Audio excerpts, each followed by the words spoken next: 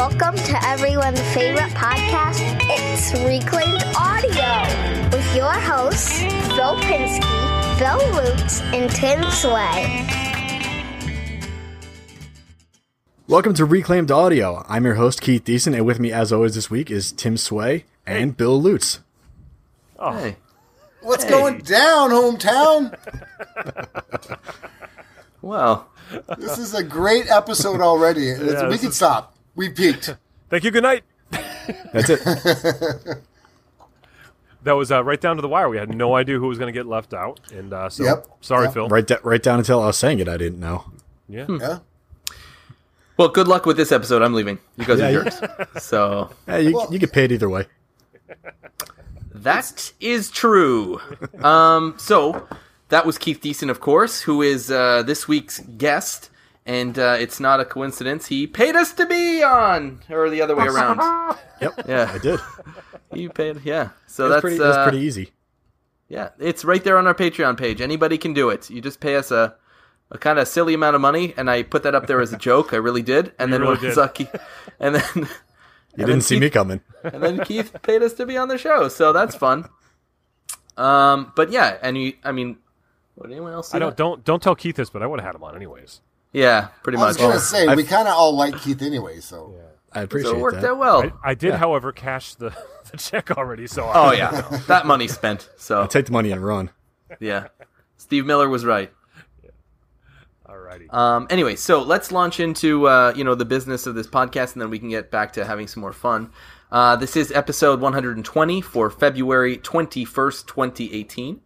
This week's top Patreon supporters, and I'll mix up the order a little in honor of Mr. Decent, is Keith Decent, Nice. Make Build Modify, Stu Morrison, The Godfather, Jimmy DeResta.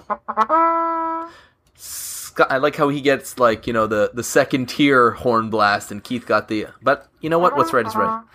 There it is. It's about 85 cents a blast. That's what she said. Scott Turner, Greg Mead, Chad Grossclaws, Shane Bronson. I'm going to skip you. Ryan Ridgely, Jeff Shaw, Infinite Craftsman, Marcin Szczepański. How many people have made... LiquidRC.com, Mike Jeffcoat, Jim Bashirs, and Brad Dudenhofer. What are we working on? And let's go to the contractual guest of honor, Keith. What are you working on? A whole bunch of stuff right now. 2 tables, a barn door, and a dog credenza I just got started on, actually. A dog credenza, wow. For filing away all his dog files. Well, one of those, yeah, right. It's one of those things where they want a dog crate that looks like furniture, but every time I see that clever. online, it always looks like an Old West jail, you know? So they're filing away their dog.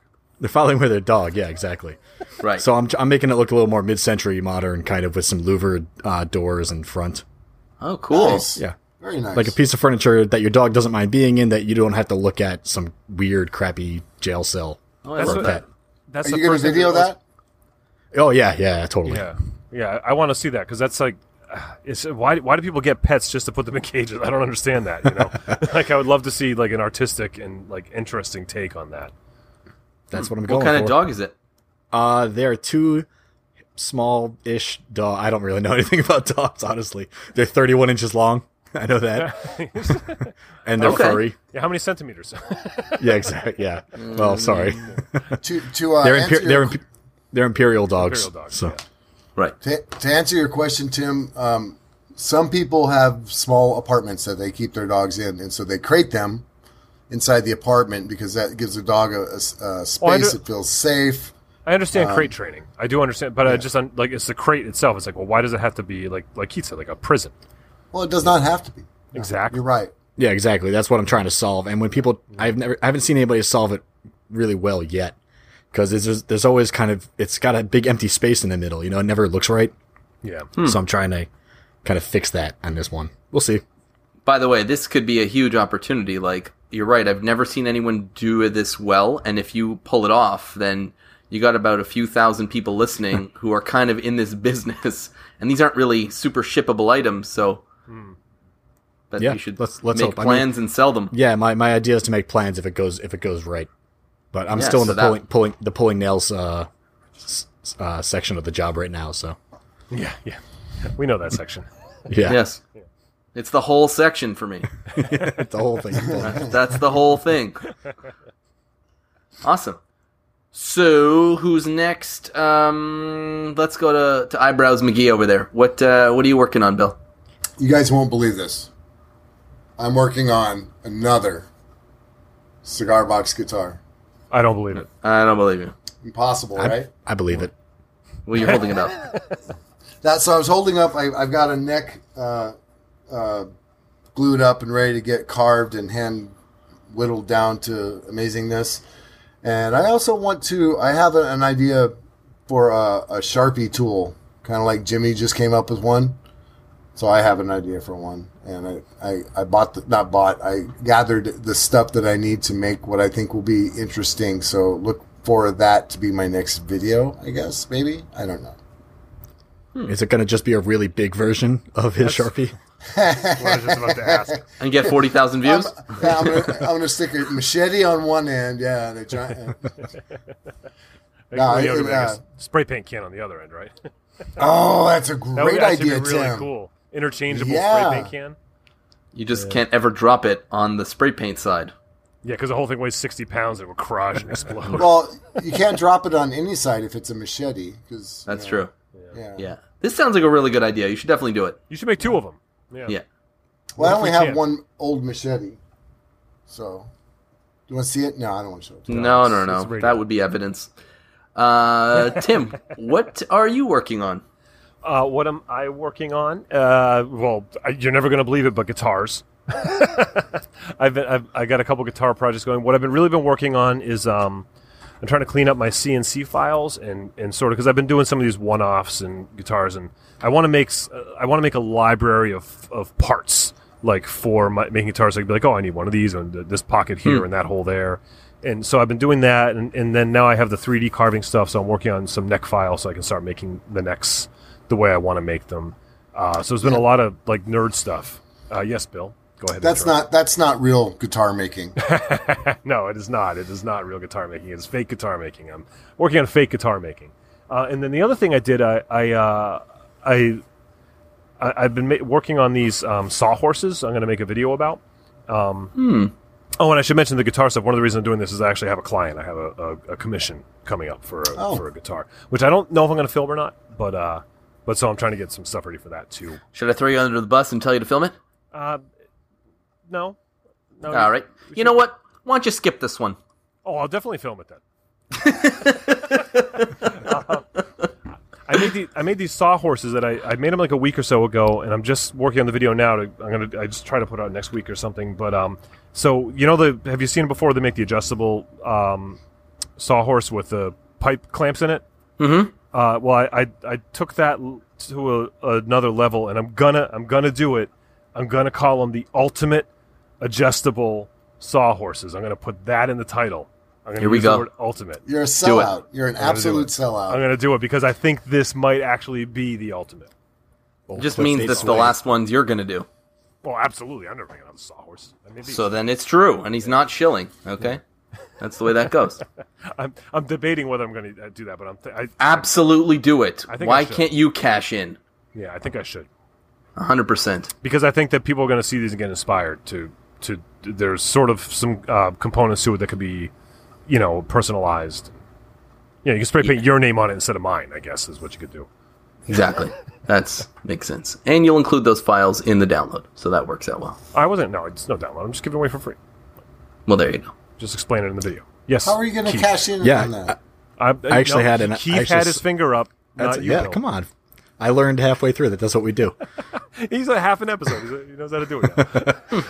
No, I actually saw the you making the pipe clamp adjustable sawhorse. That was from one of the posts on Facebook or something. Yeah, right? it was Somebody had posted. in a private Facebook group. Yeah, I saw that and had the idea because I actually need to adjust my workbench downstairs because my shop is so low right. that I have to have the workbench low, which is terrible when you're working on something. You want it up here, sometimes.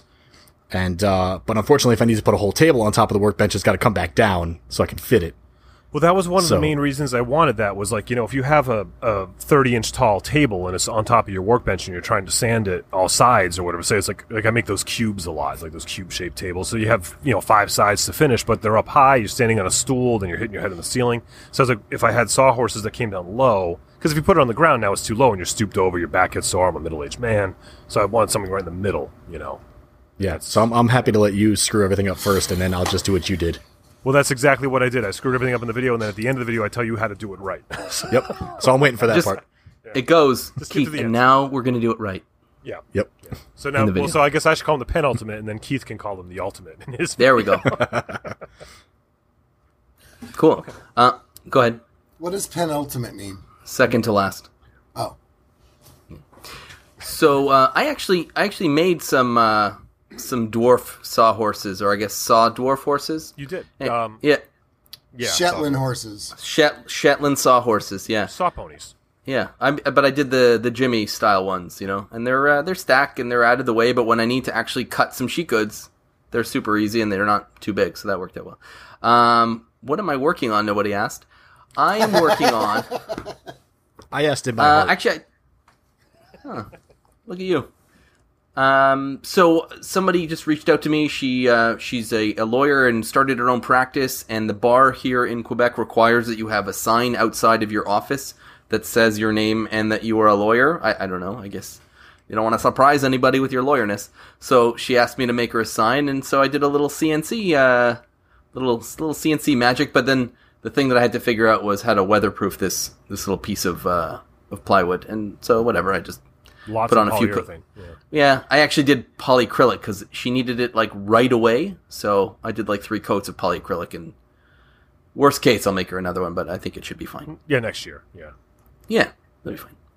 And we're on the tail end of winter anyway, so it'll be all right. And what else did I do? Well, I got a few Etsy orders out and that kind of stuff, so that's done. But I'm traveling like crazy, as you guys know, but our audience maybe doesn't, which is why our release schedule is a little wonky right now, and it's just because I'm traveling like crazy for where I feel like Matt Vanderlist now all of a sudden.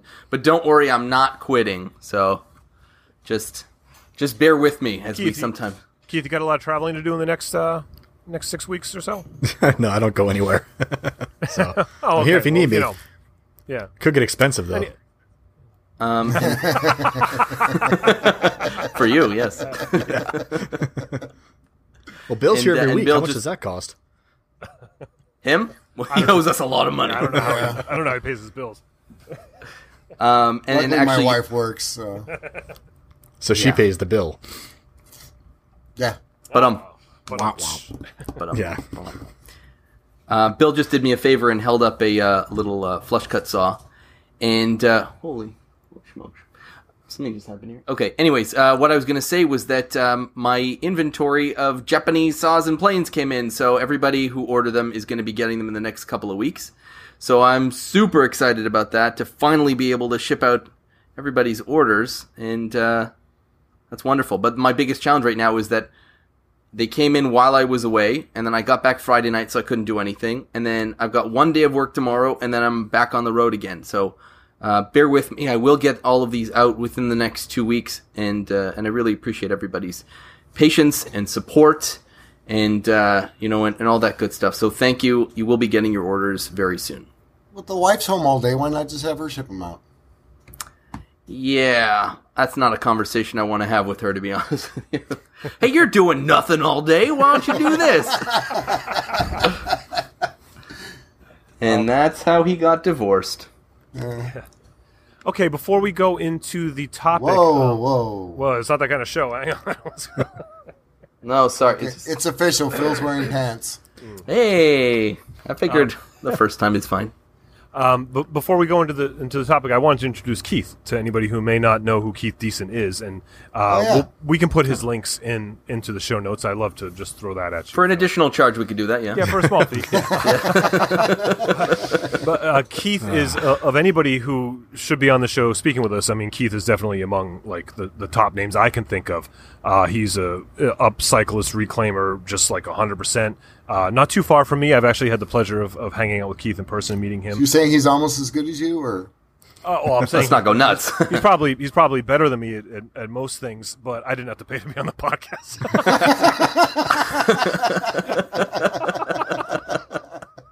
You got me there. Yeah.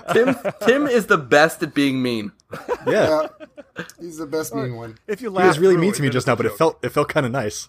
It felt like the old stroke and slap. Yeah. Well, I was trying to say something very nice about Keith that I remember how I met you, Keith, and it was you. I didn't know who you were, and you messaged me and you said, "I make these wooden swords out of old saw handles, and I would like to mail one to your son Vance." And that, Yeah, and you asked me had just for my made your address. plywood sword.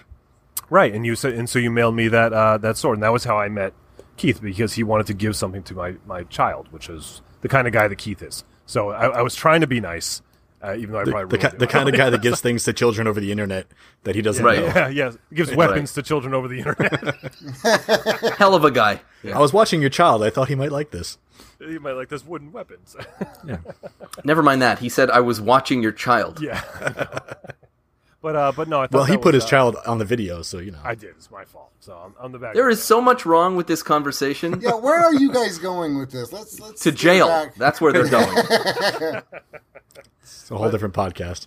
So Yeah, back to well- the part where Keith is definitely up there in the my top 10 easy of artists that reclaim. You seriously, man, amazing Thank you. work. I love That means a lot. I Love appreciate it. everything you do. Yeah, and a lot of very besides like just the great like furniture and designs and stuff. He just very creative, artistic ideas. Like I love your style of painting is fantastic, but also like your recent video, which should have gone viral by now. I don't know why it hasn't, but your hand tools hands. Oh yeah, Reddit mods are jerks. That's why that didn't yeah. go viral. I haven't been on Reddit in a while. I understand. Yeah, it's a tricky place. I put it in too many subreddits, and they deleted it They shut as it you was down. as it was going. Yeah, Nice guys. Yeah, you know. What I least they will say explained about it. Keith is that, and I think the best thing about your craft is that you're not afraid to take risks, and you'll just try stuff and not care like what the perception of it is. And I think that's super important for creativity and just to have fun doing this. Like if you constantly care about, like how is this going to come out and what are people going to think, then I don't think you're able to sort of break the boundaries that you're breaking. Thank you. Yeah, it's having fun is an important part of it, because otherwise it kind of resets my brain among all the client work and the stuff I have to do. If I can just do something crazy, it keeps me making stuff, but it also kind of, lets me be a little crazy, and then I can reel it back in. Yeah. And learn some stuff along the way. So Sure. And I'd like, if we're talking about recent projects, I liked your SD card holder that was the dinosaur, whatever, the Stegosaurus. yeah, I'm actually That was cool. talking to somebody about getting that manufactured.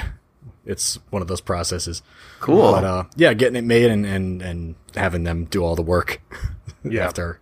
Yeah. Sweet. that could be something that could be done on a CNC. Like if you Exactly. create Yeah, it's a file. CNC company, and Yeah. it'll be really nice to have that go forward. It wouldn't make me a lot of money, but at least it'll be a nice passive income for something I've made for a change. I'd like to point out too that long before Keith paid $300 to be on the show, I think all of us have probably given his channel the shout out as our pick of the week Oh, or yeah. whatever, at least once or twice each one of us. I mean, so we've loved Keith's work and what he does long before, again, that $500 price tag that he doesn't even mind putting out. That not even $750 is like nothing. I know, just $1,000 is just like boom, here you go, guys. It's amazing. That 10 G's? Easy. I gotta go list my house on the internet. Hang on, guys. Yeah. I'll do it Reddit. Gotta take out a third mortgage. Remember when my kids were gonna go to college? That was actually probably never gonna happen. But anyway. That was short-lived, yeah. Yeah. But pipe Phil's dreams. kids, on the other hand. They are going to the Harvard of Canada. All right. So what's our topic? Who's gonna bring us into this? Let's do me, because I feel like doing it. So, what we're talking about is maker mulligans, and we've been in the pre-show. We've been trying to figure out a way to talk about this topic because I can't. Was it me? I don't remember. One of us came up with the actual name of it. Was it me? No, it wasn't Nope. you. It was. Nope. It was Phil. Doesn't matter that it was me. It's the thing is. No, but what we've done recently, I think in the last few months, is we just sort of come up with the name of the topic and then actually build a show around it to try to figure out what we would actually say, and like we like to come up with cool words.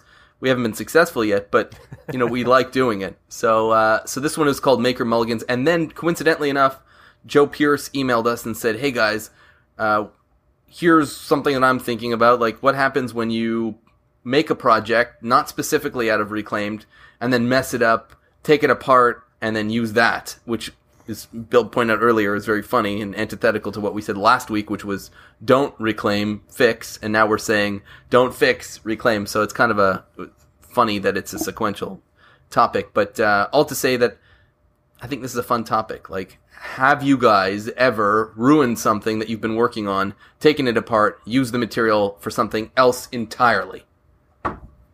Yeah. No. Thank you. Good night. Every day, I think. Well, the second part to that question should be on purpose. What, ruin it on purpose or make something else on purpose? Oh, No, ruin it on purpose. Ruin it on purpose. I don't think I've ever ruined it on purpose.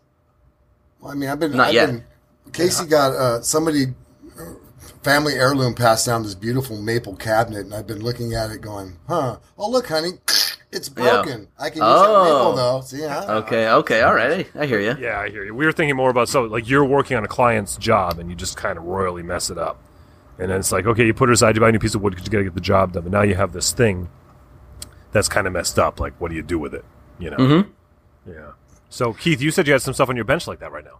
Oh yeah, I have what I call my collection of my greatest sins, which are some of the free stuff that I do for friends and for favors and whatnot that end up taking a couple of years sometimes. They kind of collect dust in the corner.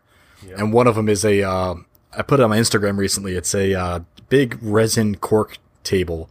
It's just like 500 corks dumped into a mold and then epoxy resin poured all over them. And I didn't know what I was doing when I made the mold. I didn't know what I was doing when I mixed up the epoxy like 2 years ago, and this thing just went all sorts of sideways. The client, my friend, he found this big box that was made out of pallets that was just absolutely horrendous and shaky. And for some reason, I stuck to the letter of what he wanted a little too much, and it wasn't going well. His head design was just not working out, and I ended up putting it in the corner I just didn't even want to look at it. It went to the storage area and it just sat there. And he messaged me a few weeks ago. He was like, "Hey, it's been a couple of years. It's time to give me that table." I was like, "Yeah, you're absolutely right." And I went back and I was like, you know what? He just wants a cool table that looks like this. So screw the ideas we had before. I cut it down to a more manageable size because it was like 40 by 48 inches. Whoa. And 2 inches thick. The top was, and it was and 27 inches high. So it's just massive thing. And the box he wanted, clad with, pallet wood so that there'd be no place to put your legs underneath or anything like that. And it didn't make sense to me. And I think that's why I kind of fell away from it so hard, because I couldn't make it make sense. And also I wasn't getting paid to make it make sense. And, so now I took it back. I cut it down to a more manageable size. And I know a little bit more about epoxy and how to work with it and how to fix problems with it. And I redid the top a little bit, did another pour, evened it out, and I'm building just a rustic base for the whole thing. It's gonna look real nice. And picking up the wood for that tomorrow, actually. That's a great example of a do-over right there. I like it. The mulligan. Yeah. Yeah, that is. And I like that not only, are you fixing it or whatever for whatever reason, but that your skill set has evolved in the 2 years since you began and up until now, that you're like, click, obviously it shouldn't be done like this, it should be done like this, it should be done like that. I very much identify with that, because if I took something that I did 2 years ago and I try to do it again now, I mean, I think it would be a much, much better project.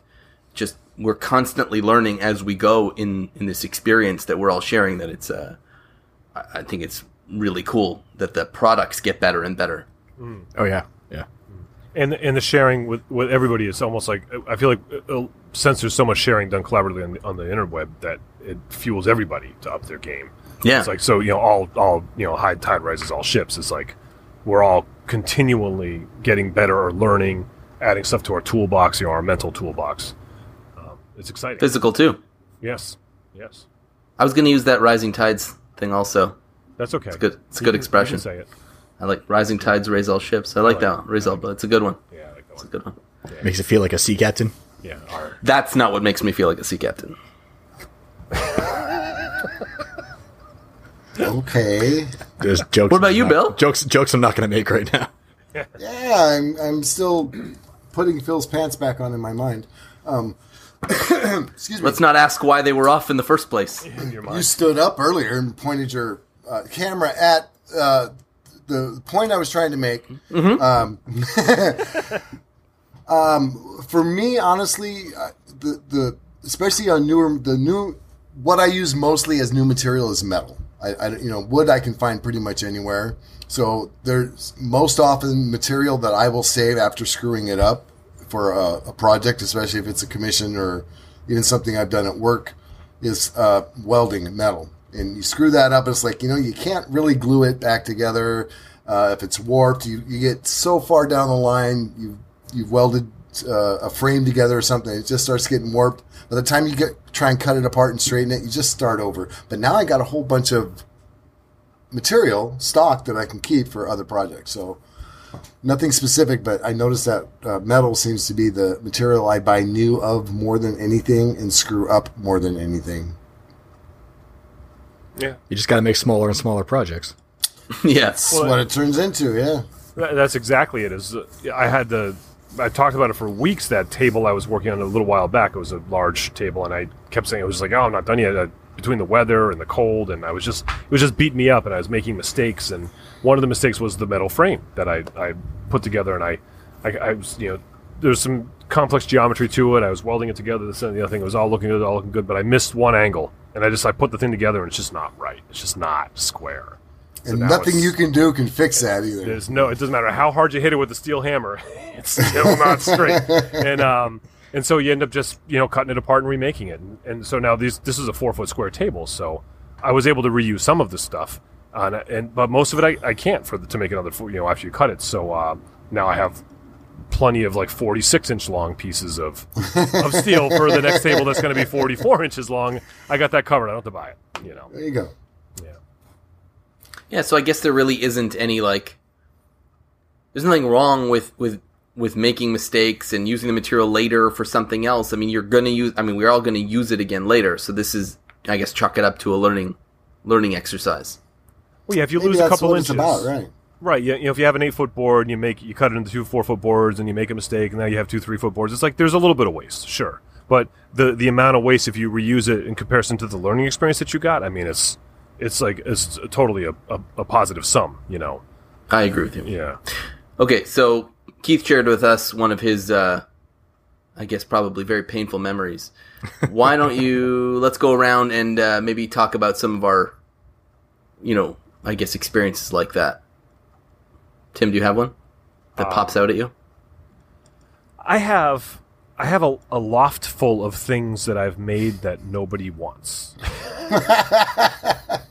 That is painful to share, I bet. It is. It's like when I started out, I was on Etsy, and I'd get real dumpster diving stuff. I'd I found this one thing here. How can I make this have legs? And be a table, and just really working with whatever I had, and I didn't have a lot, and I was just trying to use every square inch. And so I made a lot of things that just weren't very good looking. There's something aesthetically not pleasing to them. And so I have several little coffee tables and stuff, and I was also making things at that period in time because I was shipping stuff. I was making them to fit in boxes that I could ship for the least expensive way possible. So I would actually design the pieces to fit in the largest box I could send by USPS, and stuff like that. So that would give you some weird things about sizes and shapes too. And because I would be using the postal calculator for dimensions as I designed. Because I like limitations, and that was the weird limitation I was putting on myself at the time, and that just turned out to make a lot of awkward looking stuff. So not a lot of iconic coffee tables that fit into flat rate envelopes. Yes, that's true. I'm pretty sure that's what the Eames couple was like. But will it mail? That's what their design, just like a stupid limitation I put on myself. So I have these things in my loft that every once in a while I go up and be like, well, this is a really nice piece of chestnut sitting on this really ugly table that no one's ever going to use.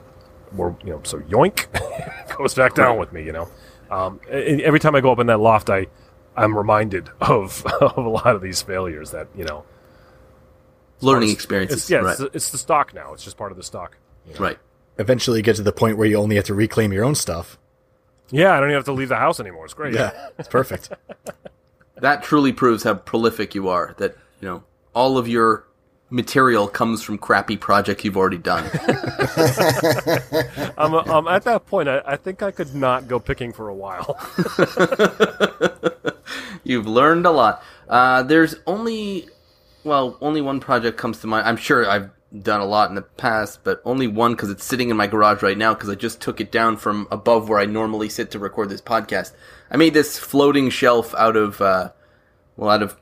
I guess just a pallet and some other stuff, but it was like this floating and it was white and it's pallet wood, and I think it was one of my earlier videos that I did it, and it sucked. It sucked hard because nothing was square, but I knew the right way to make it, but I didn't have the tools at the time to actually do it properly, so I just sort of forced everything to fit anyway, and then the thing sagged. It didn't sit onto the mounting bracket properly, and because it looked more like a ramp than it did a shelf because it just sort of went down, so nothing stayed on it. Anyway, so I just took it off and put up those little Game of Thrones art pieces instead up there, and it's sitting in my garage right now. And unfortunately, I really don't think there's anything I can do with this piece of wood right now. So I'm debating, what do I do with this? Do I use it to further insulate my garage by just sitting there, or do I just chuck this thing? It's painted white. It's all full of holes. It's warped. I don't know. What do you think? How big is it? Must be about 30 inches long and maybe 8 inches wide deep. Is it? 8? You can't get a piece of board. I mean, you make whiskey boxes that sounds like two sides of a 1-year whiskey box. Is what it sounds like. Maybe. Actually, that's not a bad idea. Run it through the planer. Was it latex paint? Yeah. Yeah. When you're maybe ready spray paint. Yeah, actually. Yeah, well, I mean, even then, as I say, when you're ready to change your blades on that thing, but because it does gum them up a little bit, but just run it through the planer. One board isn't going to kill your blade. That's true. Unless there's nails in there. That's what you need. One of those little screws. One of those little power planes for. Those things are great. Yeah, $65 door. The things that carpenters use to straighten out doors. Yeah. Whenever I don't want to screw up my planer and I want to tear something up, I just go with that. No. Yeah. No worries. Or just a belt sander, even. Just sand it. Yeah. Put a mask on and belt sand it. That's true. Yeah. I mean, the spray paint comes right off. Do you feel bad now because we're shaming you and they're like, because you were hoping we say, "Oh, that's not worth it, throw it away," weren't you? You were hoping. Throw it away. I think over the last 2 years you've gotten to know me pretty well. So yes, that is the way I feel. But at least now I've gained a couple of pieces that could turn into a whiskey box. So that worked out well. Send it to Tim. He could use some more materials. Yeah. I'm running low. Yeah. Well, the thing is, I don't want to use any of the stuff I have. It's just what I have, so I have to use it. I want to get new stuff. No, and getting to use chestnut is always a treat anyway. Yeah, well, mostly what I have left of that barnwood is all really like punky and nasty stuff. But I do have a couple. I have a couple tables up there, or maybe one that I can think of in particular that had 2 nice big pieces of chestnut. And it's like, oh, that's coming down. Like that's I don't care about the labor I have into it because I could make a guitar and a half out of this. Wow. Such nice wood. Such a shame about, I don't know, the fact that it doesn't really exist anymore. Yeah, it's cool stuff. Yeah, well, I know Keith gets a lot of that up where you are. There's a bunch of it here. Yeah, a lot of the old barns and stuff are made of it. Yeah. Actually, this house that when I bought it, there were giant 4-foot diameter tree stumps around the house that got taken down, and they were all chestnut trees. Before I moved in, they were all taken down because they were too close and they were dying off. And I was like, I wish that I was around when those got taken down. Because imagine chestnut slabs. That would be insane. Yeah. I have a chestnut tree in my yard. It's a different species, and it's. I don't think they're. I mean, it's probably only 14 inches in diameter at its widest point. It's not huge, but it is like cut it down. Just cut it down. Yeah. When it gets to the point where it needs to be, me and the tree guy are going to have a very careful talk about how we're going to take it down. Yeah. Ka-ching. I was joking when I said, ruin something on purpose so you have the material you want. But you were talking about painful experiences. I think you guys remember the Casey's business partner wanted me to build a wardrobe for her. And I tried to start it and I didn't want to do it. And I didn't want to build it. It was too much of a woodworking a pretty woodworking project, and I couldn't really use the reclaimed that I wanted for it. She wanted it styled after some mid-50s furniture that Casey and I had sold them for their apartment, and then she wanted a wardrobe to match it. And I'm like, oh man, I don't really want to do this. It was just horrible. And I stalled. I started it a couple times. I screwed up. I ended up having to waste material. I mean, I kept it, but you know what I mean? So, but was I really, and she ended up buying a house smaller than her apartment and didn't want the wardrobe anymore. So that was good. So I didn't have to end up building it. But did I actually sabotage this subconsciously because I just didn't want to build it? I didn't want the money. I didn't want it's just like, no, I want, do you think that we do that as makers? Let's get Karen on speed dial and let's find out what did you do? Yeah, I think I sometimes have delayed projects until they've become not necessary anymore just because I didn't want to do them. And for me, I like going to the garage and doing this stuff is because I love doing it, not because I'm necessarily think that I'm going to put my kids through college doing this. Right. Well, that would be incredible, but not happening for me. So yeah, I've definitely done, the avoidance stuff when I didn't want to do something that felt like work when this isn't supposed to feel like work for me. I do the. I think I learned it from you, Phil. The ask a ridiculous price tactic that usually gets you out of That's like it's genius. Like when you have a project. It's like I just had a person who wants one of those monolith tables, and they're in like Idaho or something. It's like some ridiculous shipping, and it's just a hassle. So I just I tack $1,000 onto the cost, and if they say yes, then it's worth doing it. Oh yeah, it's worth it. Yes, Bill. I would like to say that works for you, Tim, and that works for me. I've done that before, where you just like think. But apparently, Phil says some ridiculous price, and either people are paying to get on the podcast, or they're buying an $800 whiskey box. So yeah, it doesn't work for. I love that Phil says, "Oh, I'm going to charge $600 for a whiskey box now." And the next show, I got 3 orders for $600 whiskey boxes. I only got 2. Listen, be in marketing for 15 years. You'll see what's what. Well, quit. We're losing money over here trying to do your tactic. And it's funny that he's making money on projects that we turned down. How? Diabolical. I've definitely done the ask a higher price thing. And then sometimes, though, when they call you on it, they end up being that client that really wants to get every single penny's worth out of you if they're paying that much. And it backfires just a little bit because that project that you didn't really want to do, that you then settled to do, is now taking over your life because you're constantly fielding calls. Oh, yeah. And you're charging them such a premium that like they call every 5 minutes and they want to come in and see it. And I had a couple of those too. I just had one of those actually. Yeah, it's also normally fun when you have an Instagram account and they're following along. Oh yeah. Wow. What are you doing carving a hand out of tools for? You're supposed to be working on my table. It's like, well, that's the cost of fame. Yeah, Keith. I mean, listen, fame, right? You're famous now. That's this podcast. Yeah. Oh yeah, yeah. Now, just sit back, relax, and wait for the cash to roll in. Tens of people are going to be calling you now. Yeah. But like on Etsy, so I just sort of raised the prices because I didn't want to do them anymore, and people still buy them anyway, and it hasn't really been a problem in the past. People are just very chill about it. But I just had one. This girl, okay, I won't give any details, but she must be loaded beyond belief because this was a Valentine's Day present for a very recent boyfriend, and I'll do Canadian prices because that's what I use for. So with shipping, the box was $400. She bought a $1,500 bottle of scotch to go in it. And she bought like a nice set of glasses to go with it. So let's say all in, it was like 2 G's.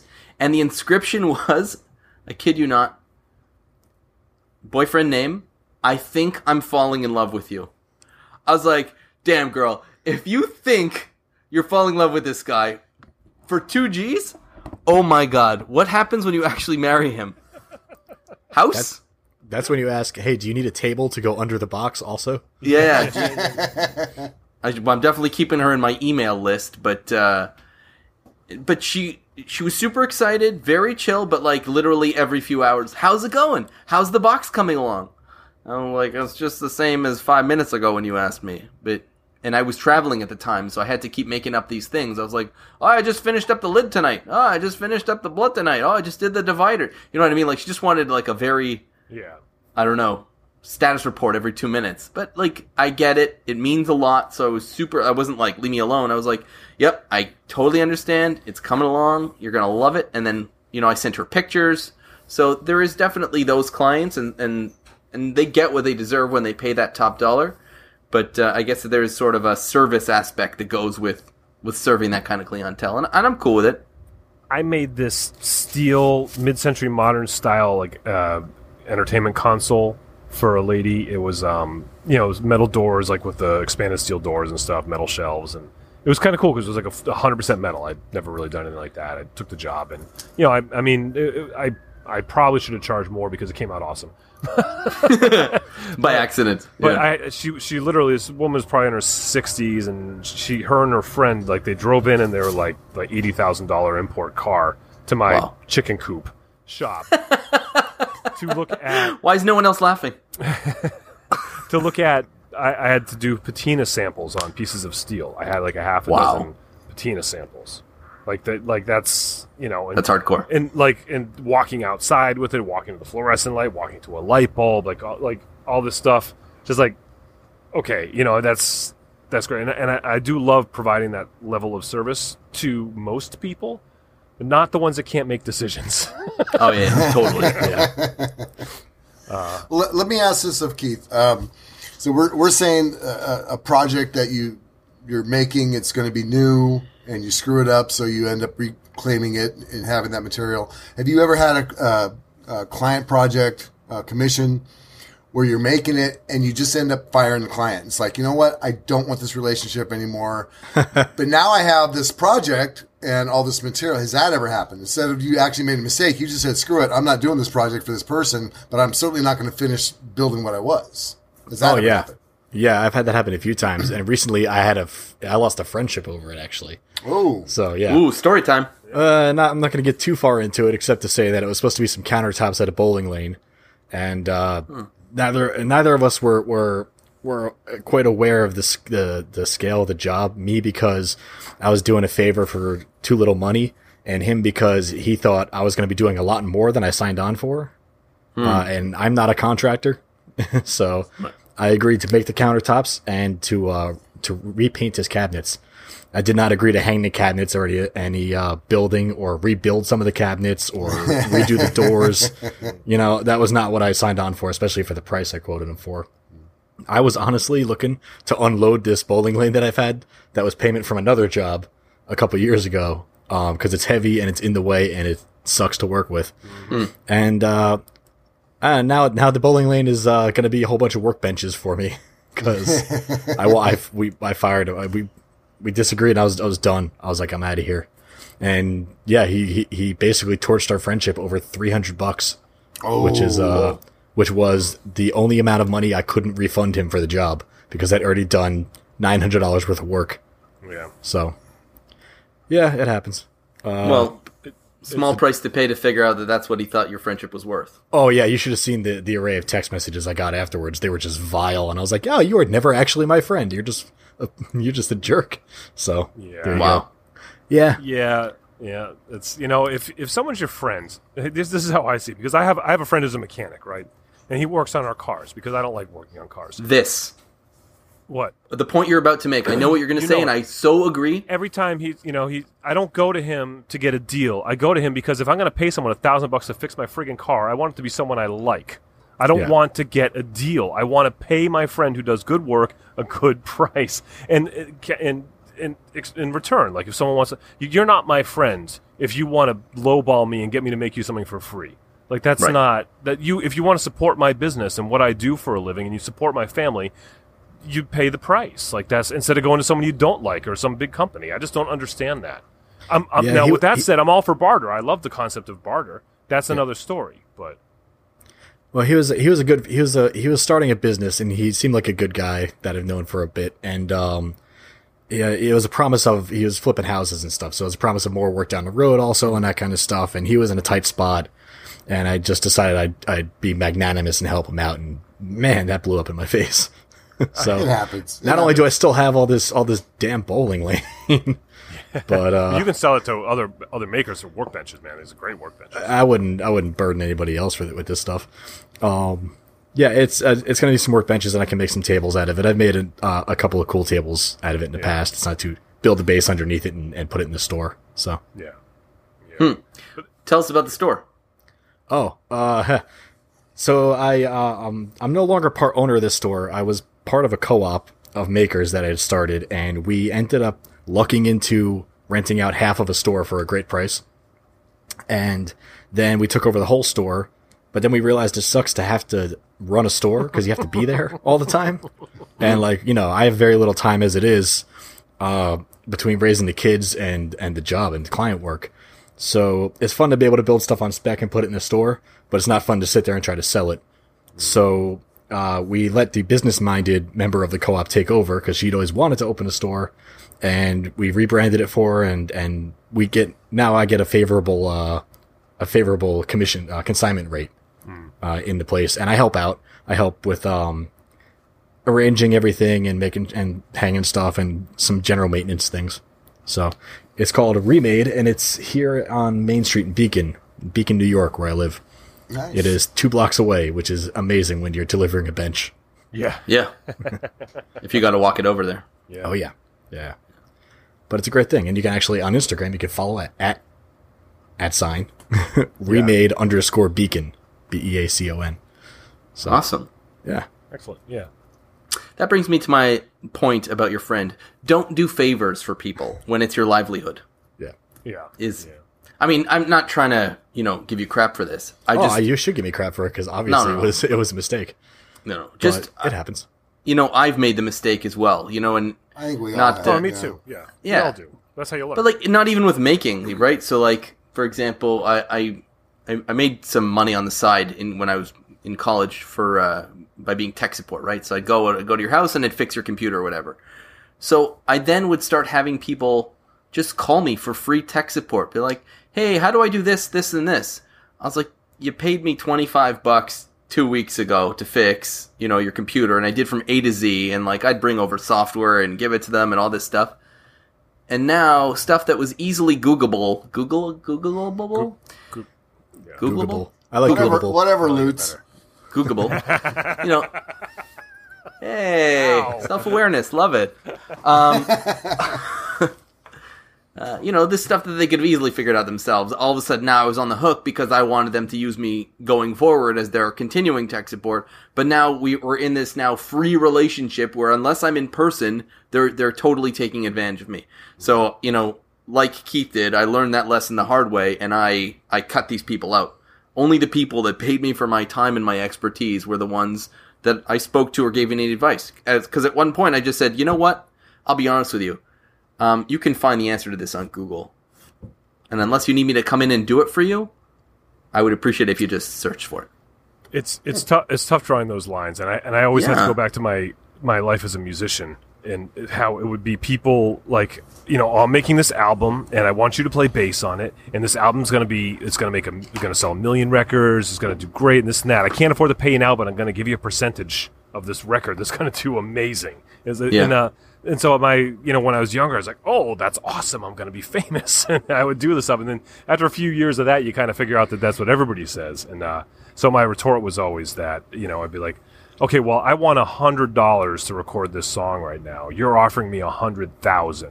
Which would you actually give me? If this is really guaranteed to go gold, you're going to give me $100,000 instead of $100 right now? No, I'll take the $100 right now. Thanks. I'm not a gambler.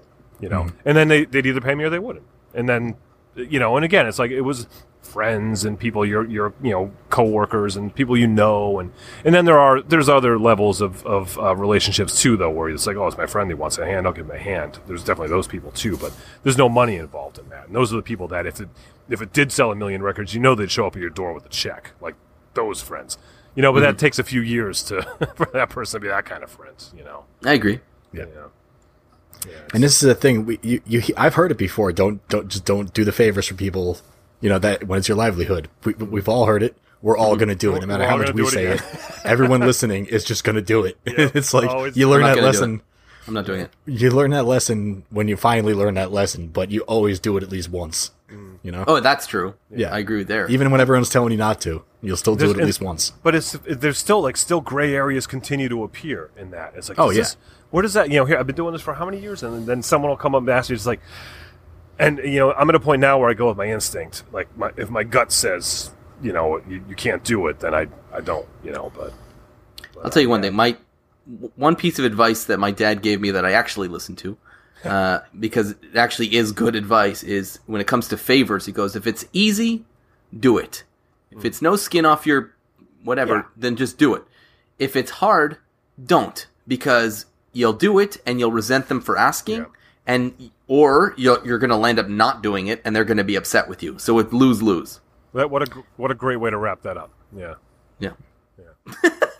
No, seriously.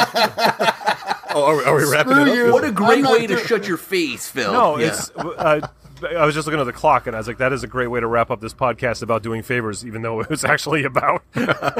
So avoid a do-over. This. Avoid a mulligan, a do-over, by just telling people screw off. Don't ask me for favors. I didn't even realize. Look at that. Look at this conversation that you inspired, Keith. That works. We're now at minute 50 here. Well done. Yeah. Well done. Great.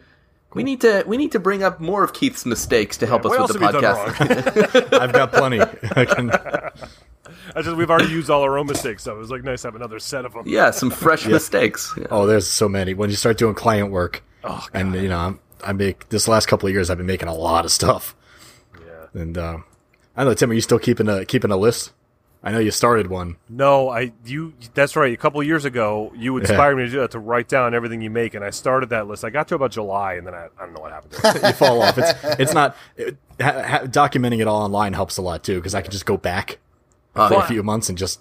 I mean, I can go through but that's just the stuff I get paid for, because I have my taxes that I keep. But then there's all the things I just make for myself, or I'm making for videos, or. Well, what it does is it puts your mind back in that time, and you're like, oh, I also made this that week and this that week, and. Right. That's true too. Yeah. What Tim's talking about, what I brought up is I used to make I still do it every year at the end of the year. I list literally every item that I made that year. I have my cutoffs for what counts. I don't count a meal, but I count everything I built. Mm-hmm. And it really gives me a fresh. What about your thing that your microphone's on right now, a shop fixture? This? Oh yeah, I'll count this. That? Yeah, why not? It took an hour and a half, but I'll count it because it went from idea to execution to finished product. Right. So there you go. Yeah. And it gives you a real good perspective on how things went for you that year, and And you can think about the quality of your work throughout the course of it too. It was exactly. neat. I enjoyed it, and I just lost track of it. Exercise. Because also it makes you think oh man, that was only the beginning of the year. Right. I felt like I made something that I could make so much better now only a year ago. Yeah. Exactly. Yeah. Give it a few years and then dementia. I made the Eiffel Tower. We had onions on our belts, which was the style at the time. Yeah. Okay, so let's move into what we're watching. Oh, are you prepared for that? We never asked you if you had a. I did. I think I am. Okay. I've got a guy. Better be good. Better. I don't know if he's kind of crazy. I just fell into him. He's got 189,000 YouTube subscribers, but he's I don't know how to pronounce his name, Schmood or Schmod or whatever, but SHMOXD on YouTube. He's a kid. He looks like he's in his 20s or something, and he's an artist, and he just makes kind of fashionable stuff. He's kind of hipstery, but he's definitely like a millennial. And he made an enamel pin out of solder. He does stencils with water balloons. Oh, cool. He just made a faux neon sign using EL wire through some plastic tubing that he heat bent. Cool stuff. Cool. And his videos are really well done. They're really entertaining. He's just got this kind of personality. He's like that weird kid that you knew was going to grow up to be something. Yeah. So, yep. So that's my recommendation. Sweet.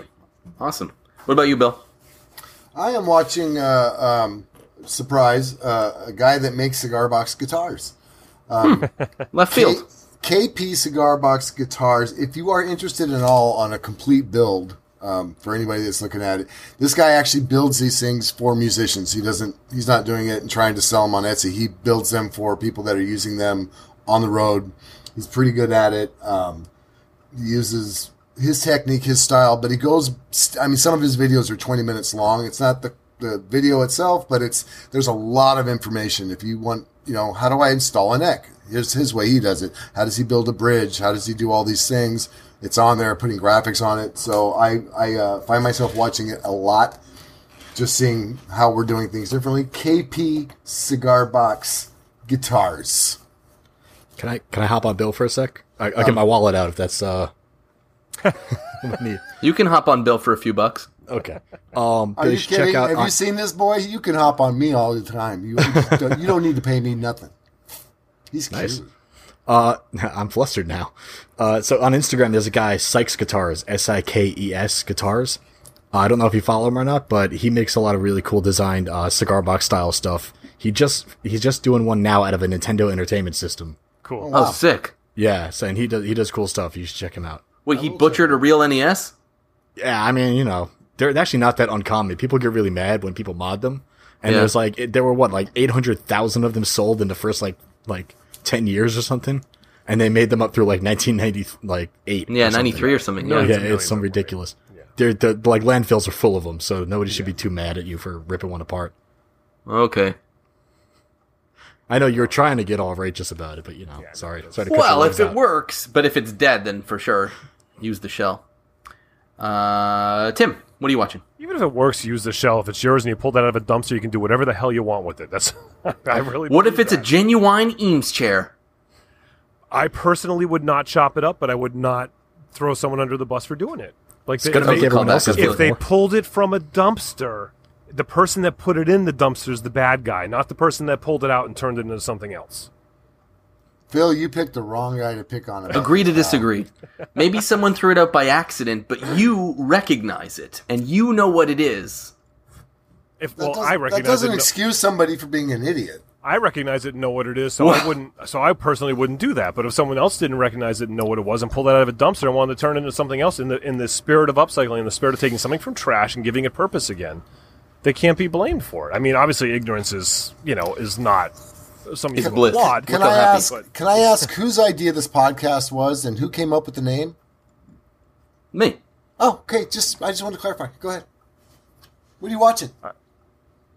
Who, me? Did Tim say his thing yet? No, I haven't yet. I'm too busy fighting with you. Tell me your thing. And another thing. Yeah. Okay, Ushitad on Instagram. I'm mentioning he actually has a YouTube channel as well. We could put the links to both, I guess, whatever. But his Josh Alexander is an artist. I didn't know he had a YouTube channel until just now. Phil told me because he watches his stuff. Well, I don't know about that. But I just know he has one. He has endorsement. He has a couple Instagrams, and I've been following him on Ushitad for a while. And he's an artist, young man. He makes really cool sculpture out of found materials and stuff, and some furniture and whatnot. And that's how I know him. And I think that's what his YouTube channel looks like it is too. I'm looking forward to watching his video versions of stuff. I don't know. I see him on Instagram also. I follow him there. Yeah, I just noticed. Nice guy. Yeah, seems like a cool dude. Yeah, a lot of paintings and stuff too. He has another channel. I don't know the name off the top of my head where he does just paintings and stuff. And that was he tagged me on that channel. He did a painting where he took one of my guitars and he put it into a famous guitarist's hands, which I thought was really cool. And then I was like, who is this guy? And then I realized, I was like, oh my God, it's the guy that I've been following for 2 years. And I didn't even know he did this stuff. So it's just nice to see these young, talented people out there doing amazing things. Especially when they're showing off your stuff, right? Yeah, that's always a nice bonus, But I'm not mentioning that channel. I'm mentioning his. I don't even know the name of that. So. Yeah, you didn't explain that at all. I'm mentioning the reclaimed, upcycled stuff, because that's the stuff that I feel is more appropriate for this venue. Enough about me. Anyways, did I tell you he put a thing in about me? Just hurry up and ask me my choice already. No, I want. We're out of time, actually. Yeah, I think. Well, I'm just going to cut out your part then. So, I can make time. Yeah, go ahead. Literally. Yeah. So I'm watching a channel called TA Outdoors, and most of what they do is bushcraft. So, like this wilderness stuff. And but this one series of videos that they're doing is building an off-grid cabin in the forest using free pallet wood. So They make a cabin out of pallet wood, literally in the middle of the forest. They disassemble the pallets in, well, I guess it's a father and son in the father's garage, and then they schlep all of the wood, on their backs out into this plot in the middle of the woods. and then they go ahead and they build this one-man cabin out of it. And first of all, I love this for a few reasons. One, I love these bushcraft videos. It's like a guilty pleasure thing. The other thing is I like to see how they're doing, this palette stuff. We all love palette stuff. And the other reason that I like it is because it's an experiment in sort of more long-form video. We're all like in the sort of short-form world of 5 to 8 to maybe 10-minute long videos, and then sort of that's our wheelhouse. Well, these guys are doing anywhere between 20 and 35-minute videos, and I sat there and watched them. I really enjoyed them. So it's interesting to see that this kind of stuff exists, works, and if you do it well, people will watch it, and actually probably ends up being much more profitable because there's room in there for multiple YouTube commercials, I guess. So if you're a content creator, it might be interesting to start exploring long form. Yeah, it's almost like TV. There's a couple people who are doing that. It's interesting. Yeah. I'm sorry, Bill. Real quick, can I just say one more thing I'm watching will be Keith's latest video. I've been out of town, so DIY faux reclaimed wood finish, a decent tip. I'll be watching that. Thanks. I will also. That's my first time sitting in front of the camera and talking on one of my videos. That wasn't also a joke. You did one a while back where you had you were making coasters or something. I remember I loved it because it was just it was funny. It was awkward and you were talking with headphones on. Everything was noisy. I did the full PPE subtitles. and then I subtitled it incorrectly. Yeah. The whole time. And then I did all the talking over the sound of the power tools. Yeah, I did. Yeah. I really didn't want to be talking, so that was kind of my joke about the whole thing. Yeah, why I don't cool. talk. It was cool the way it went down. And then the other video that everybody listening should watch is because I really thought it was very unique and interesting. I love the concept of your hand tools, hands. And Keith made, it's on his channel. Just look up Keith Deason, you can't miss him. And he's got it's a hand, and there's 5 fingers, and you pull the fingers out, and they actually are handles to hand tools, like a knife and a little hand carving tools. It's really that's cool. like the model for artists' hand, right? Like artists. That's kind of where, yeah. Okay. I was looking at one of those, and I had a saw blade, and I was like, oh, so that's actually going to be one of my upcoming projects. Is the hand, like a handshake saw. So basically the handle of the saw is a hand that you shake while you're sawing. Oh, cool. Yeah. That's gonna be pretty comfortable. Yeah, I thought, I'm like, it's kind of a natural thing. Like, let's see how this feels and how it works, Well, it depends upon, sometimes you shake somebody's hand, they give you that fish hand. No, you don't want that. Yeah, you don't want make a sure fish it's, hand saw. Make sure it's no respect for that. I've got long fingers, so I get a lot of the fingertip grab. They stop too early. Oh, yeah. Let me tell you what I do, okay? I will redo a handshake. If it doesn't go well, I will be that guy. I'll be like, you know what? That doesn't work for me. Can we do that again? I just recently did that in business, and people respect you for that. I hug people. Just avoid the handshake altogether. People do not respect that. They do respect hugs. Not in business, they don't. It's weird. I tried it. I was like, bring it in. He's like, we just met. We're not there yet. Didn't go over well in Asia, huh? Yeah. No, well, it wasn't in Asia. Keith, I've had a hand idea that I've been I'm hoping to get to when I get some free time too, because I love the puns and stuff like that.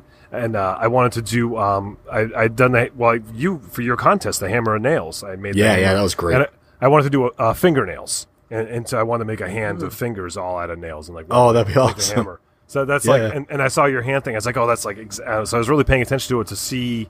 Kind of I don't think I can get that kind of detail out of welding nails together, obviously, but I was thinking about maybe even going up in scale to see if I could, Yeah, that was the first thing I ever carved. Like that wasn't a spoon, so it was like nice. Yeah, that was mostly just to see if I could learn how to carve while making something fun and dumb. So yeah, okay, I lost a little of your audio there, but I think I got it. Fun and dumb. Yes, fun and dumb. That's me. At timsway.net. Yeah, you're right. That's my lawyer. Okay, let's go into the plugs here. Keith, you want to plug your stuff? Yeah, I actually wanted to say if it's okay to. I'm having a giveaway on Instagram right now. My hit 20,000, and I want to thank Tim because he's donating one of the prizes. It's a random selection, so the instructions are on my Instagram on one of the posts. You'll find it easily. It's Googleable. But Tim's donating a square, and you can also you win the square. You win a Jimmy DiResta ice pick, and you win a Tony Relu Hillview wooden metal brass double square with reclaimed walnut He uses the reclaimed walnut for me, especially for the contest. How do I win that? It's the instructions are on the Instagram post. No. I mean, how do I win that? Oh, well, I first think you of all, have to pay to be. I see. What if I just refund you for this episode? I'll start a podcast, then you got to pay. You just pay shipping on all the tools and Done. buy them all, and then you win them all. Oh. It's perfect. Gotcha. Yeah. What about your YouTube channel and your? Yeah, for sure. YouTube channel, Keith Decent everywhere. It's really easy to find me. I keep it simple. Okay. So my YouTube channel is Keith Decent. I'm at Keith Decent on Instagram and Twitter, and don't worry about Facebook because it's a pile of hot garbage. Okay. Tell us how you really feel. Sorry, Zuck. Okay, all right. So, moving right along. On Instagram, Twitter, and YouTube, I'm Phil Pinsky. Check out ironandsoul.com. We are out of pre-sale. We are shipping inventory. So, what? What are we doing? Whoa. There it is.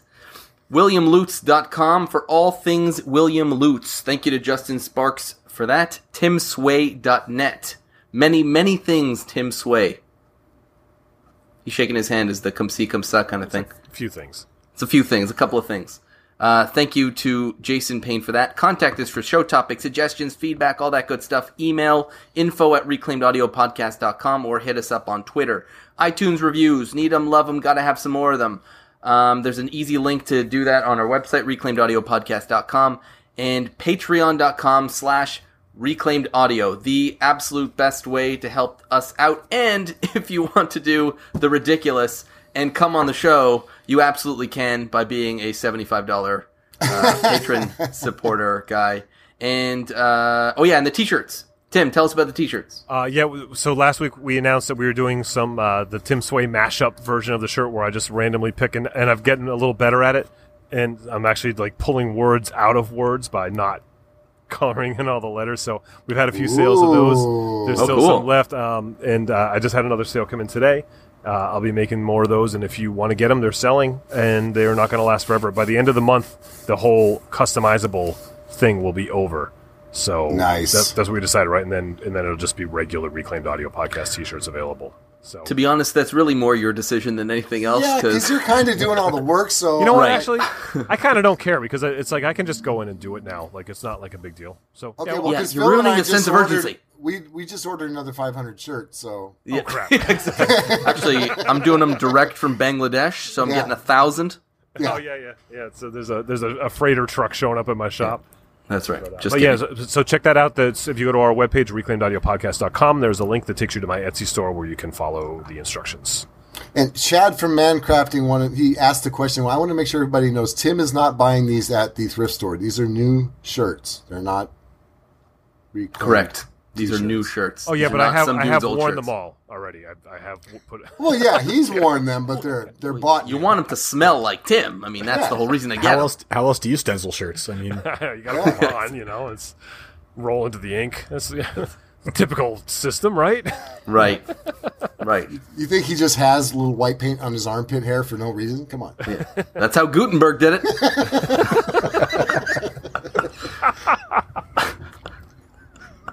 That's such a great image. What, of Johann Gutenberg wearing these Reclaimed Audio shirts? No, I thought you meant him. Steve Gutenberg. Yeah, exactly. Well, we got 3 men and a little lady here, so... Oh man, this picture like, guys, you're doing it all wrong with us handwriting books. Check this out. He just starts rolling across. And on that peculiar note, I will say a good week to all. Bye, everybody. Be good. Bye.